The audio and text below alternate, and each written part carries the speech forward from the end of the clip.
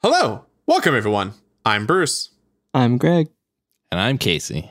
Together, we will dive into the mysterious world of the hit TV show Walker. Join us as we follow Jared Padalecki on some crazy adventures as we break down the episode and have some fun along the way.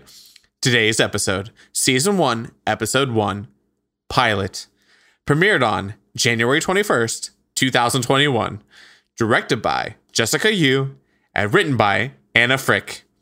We are Natural Friends. We've got our pal Greg, we've got our guy Bruce, they've got their other friend who's pretty cool. We're gonna spend some time with Sam and Dean. We're gonna kill some monsters and break down a scene. Supernatural friends. Supernatural friends. Remember, spoilers ahead.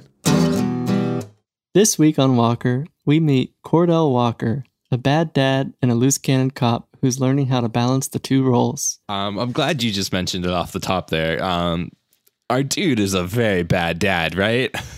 Yes. Cordell, I get it. Your wife died, but were you this bad at dadding before? I think so. I think he was, right? Because he doesn't know how to play that game or whatever. And what even is that game? Okay, so, I mean, let's just say this off the top. We are not doing any more of these episodes because I did not like watching this show. It's so bad. Did you guys watch the first one, like the original Walker, that much? I did. To compare it? My mother and I watched a lot of Walker, Texas Ranger together. Also not a great show, but... a very fun. So it's true to form. It was a very fun show, which I would not describe this as. Did he even have children? I don't know anything about the original. No, I don't think he had children. He had a dead wife. That's still true. But there was a lot more like swagger to the character, a lot more charm, and a lot more like roundhouse kicks. I don't even think he got a kick in. Did his partner got one in? Ramirez right? got one in. Yeah, he pushed over a shelf though. Like 7 of them. Dominoes, yeah. I had to watch. So the CW app is terrible, and we've said that a few times in by ourselves. It took me 3 times to kind of figure out that was his wife that died in the beginning. I didn't. I was like, is that his partner? Is that a friend? Is that somebody that's like secret? Because she had no connection to the boy and the girl. Like, they never mentioned her like for a while there, and it was very weird. Now, Greg, off air, you had mentioned that you had trouble rewinding whenever you were watching. I'm curious what you found so compelling that you had to rewind and watch it a second time. I don't know if we did it for the same reasons or not, but for me, there was so much packed into this episode that the actual case they're working on blew by, that I wanted to rewind to all the points of the actual case to get it spelled out for me better. And I pinpointed the reason is, at least originally, is when his new partner shows up, and you put together like, oh, that's the lady cop from the previous night. As you're thinking that, they're barely describing the crime that took place. And then they move on in the conversation because there's just so much that they need to say in this episode. So that's why I was rewinding. Did you have something separate you had to go back and look at? I rewound once when watching this, and it was just to try to figure out what that game was that they were playing. Oh, no, I just shrugged that off as a fictional made-up game that has elements of... But there was a board. They had a board that they were playing on. Yeah, well, I don't know. It reminded me of a cross between Ben Wyatt's Cones. What's his game? Oh, whatever the Cones his of Dunshire. Yeah, so in my head I had a cross between Cones of Dunshire and Mao. Do you remember playing Mao? Yeah. Like You can't teach the rules, and it infuriates people. So I just assumed it's made up.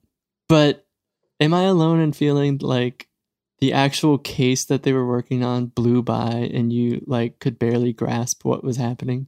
Well, you see, Greg, I think that's because it was not interesting. So Yes, indeed. you had the first part where there's like another cop there who's covered in dust, and there's nothing to really grab your attention there. And then suddenly they're talking about him asking for his union rep 15 minutes later, and it's just like, what? But I just kind of let it go. The show made me want to research what a ranger does, yes. separate from a cop. Oh, I did. Because I was like, I did. Oh, okay. What do we have? So Casey's got lore this week, guys. a Texas Ranger, from what I could find, is essentially like state police. So they just have full state jurisdiction, and they help with everything: kidnapping, murders, acting as detectives. They helped prevent the assassination of a president at one point. I don't remember which one. But they're state police. Interesting. With cool hats. I can only assume in real life that's not actually a promotion. It's just the place you choose, right? Because so under the Texas Department of Public Safety is what I think it is. You have the Texas Rangers, but then you also have Highway Patrol, which is, so she may have been like Highway Patrol, and to her it was a promotion to become a Texas Ranger. Okay, Gotcha. so that's real neat. But just in that, like, it was like, oh, a cop isn't talking? Like, it's like it should be a bigger deal. That doesn't make any sense unless, I think they explained it away of like, He's afraid of his life. Okay. Yeah. Man, it was so, you can't even grasp the actual case. And like, this might not be a procedural one case per episode show, and that's fine. They should have just taken it out then. Like, it was so, you could not wrap your head around it.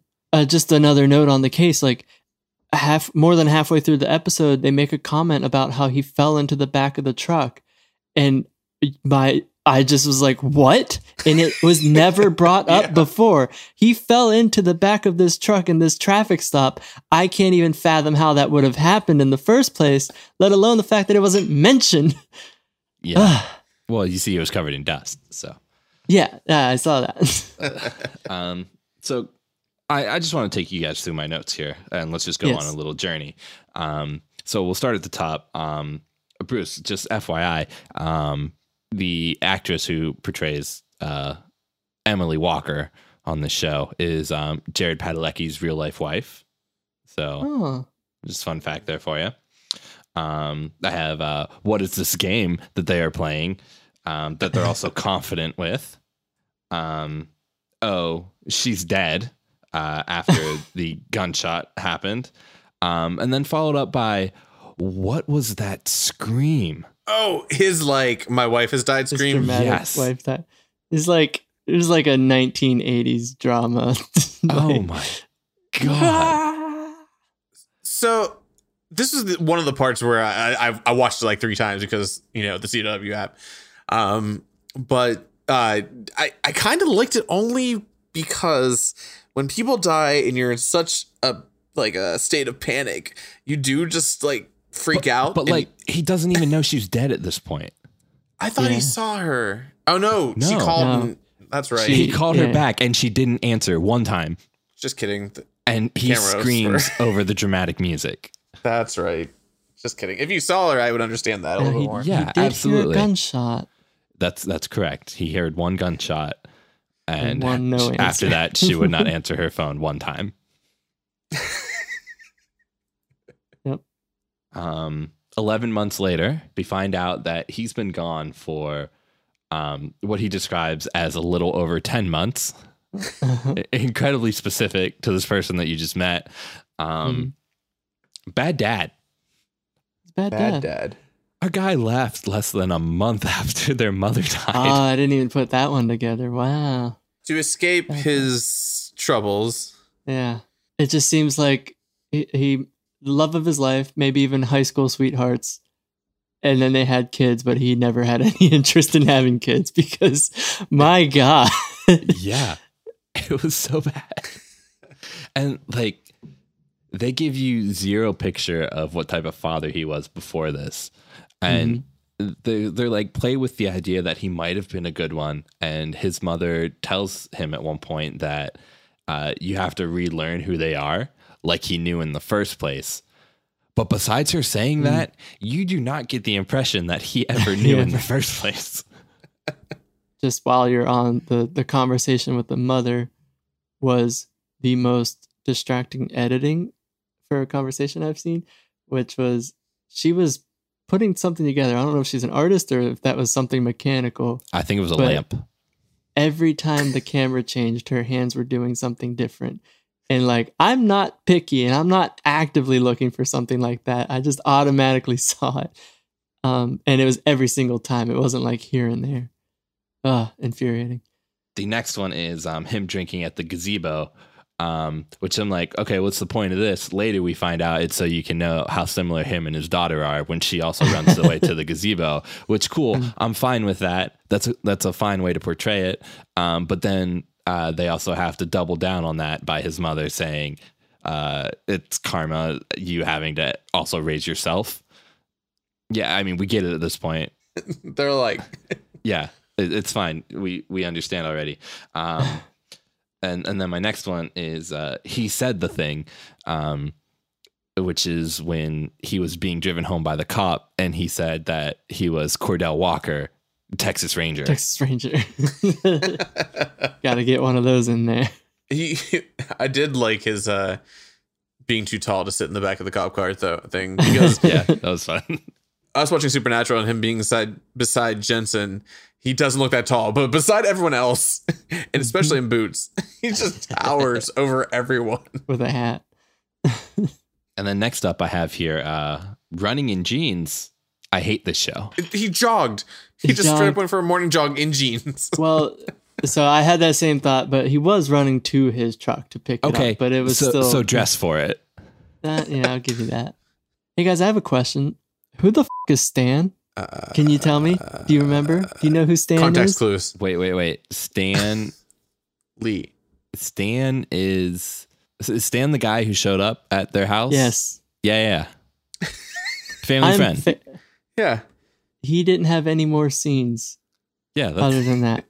That'll be important later. But he was mentioned twice, but like still no more detail added. And I'm pretty sure that scene was cut.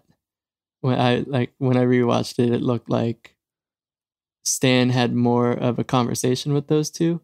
Then I have here August, my boy, which I just found to be a fantastic way to greet your son who you haven't seen in 11 months. Guys, so I realize I'm like 10 years behind as far as Supernatural goes.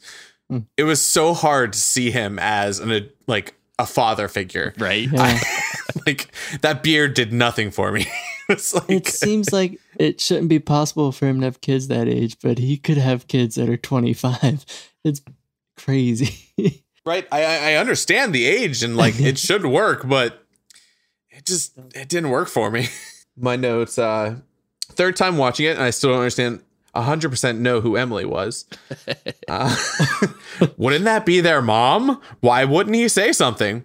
Because the game night where he just like was freaking out about their dead mom and just didn't say anything about her possibly being in trouble. Not a word. And like, okay, so when she's just calling before he even answers, why is he saying it's a work thing? Like, your wife is calling. Just say that.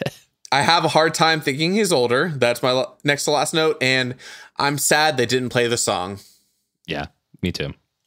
At least like a snippet of like in the background of the old theme song would have been nice. Or even just like a revamped version of it that's just an instrumental. I would have taken that. Mm-hmm. Did they have because I don't know the song. I don't know anything about the episode or the show. I feel like when they got to the scene of whatever crime took place, there was a snippet of some form of a callback because it sounded vaguely familiar as instrumental. I don't know. Maybe I'm wrong. My only other note that I meant to put up top is I watched this directly after watching the Supernatural episode. So watching this after the Jin episode with Dean was just bizarre because it just felt like an alternate reality for Sam.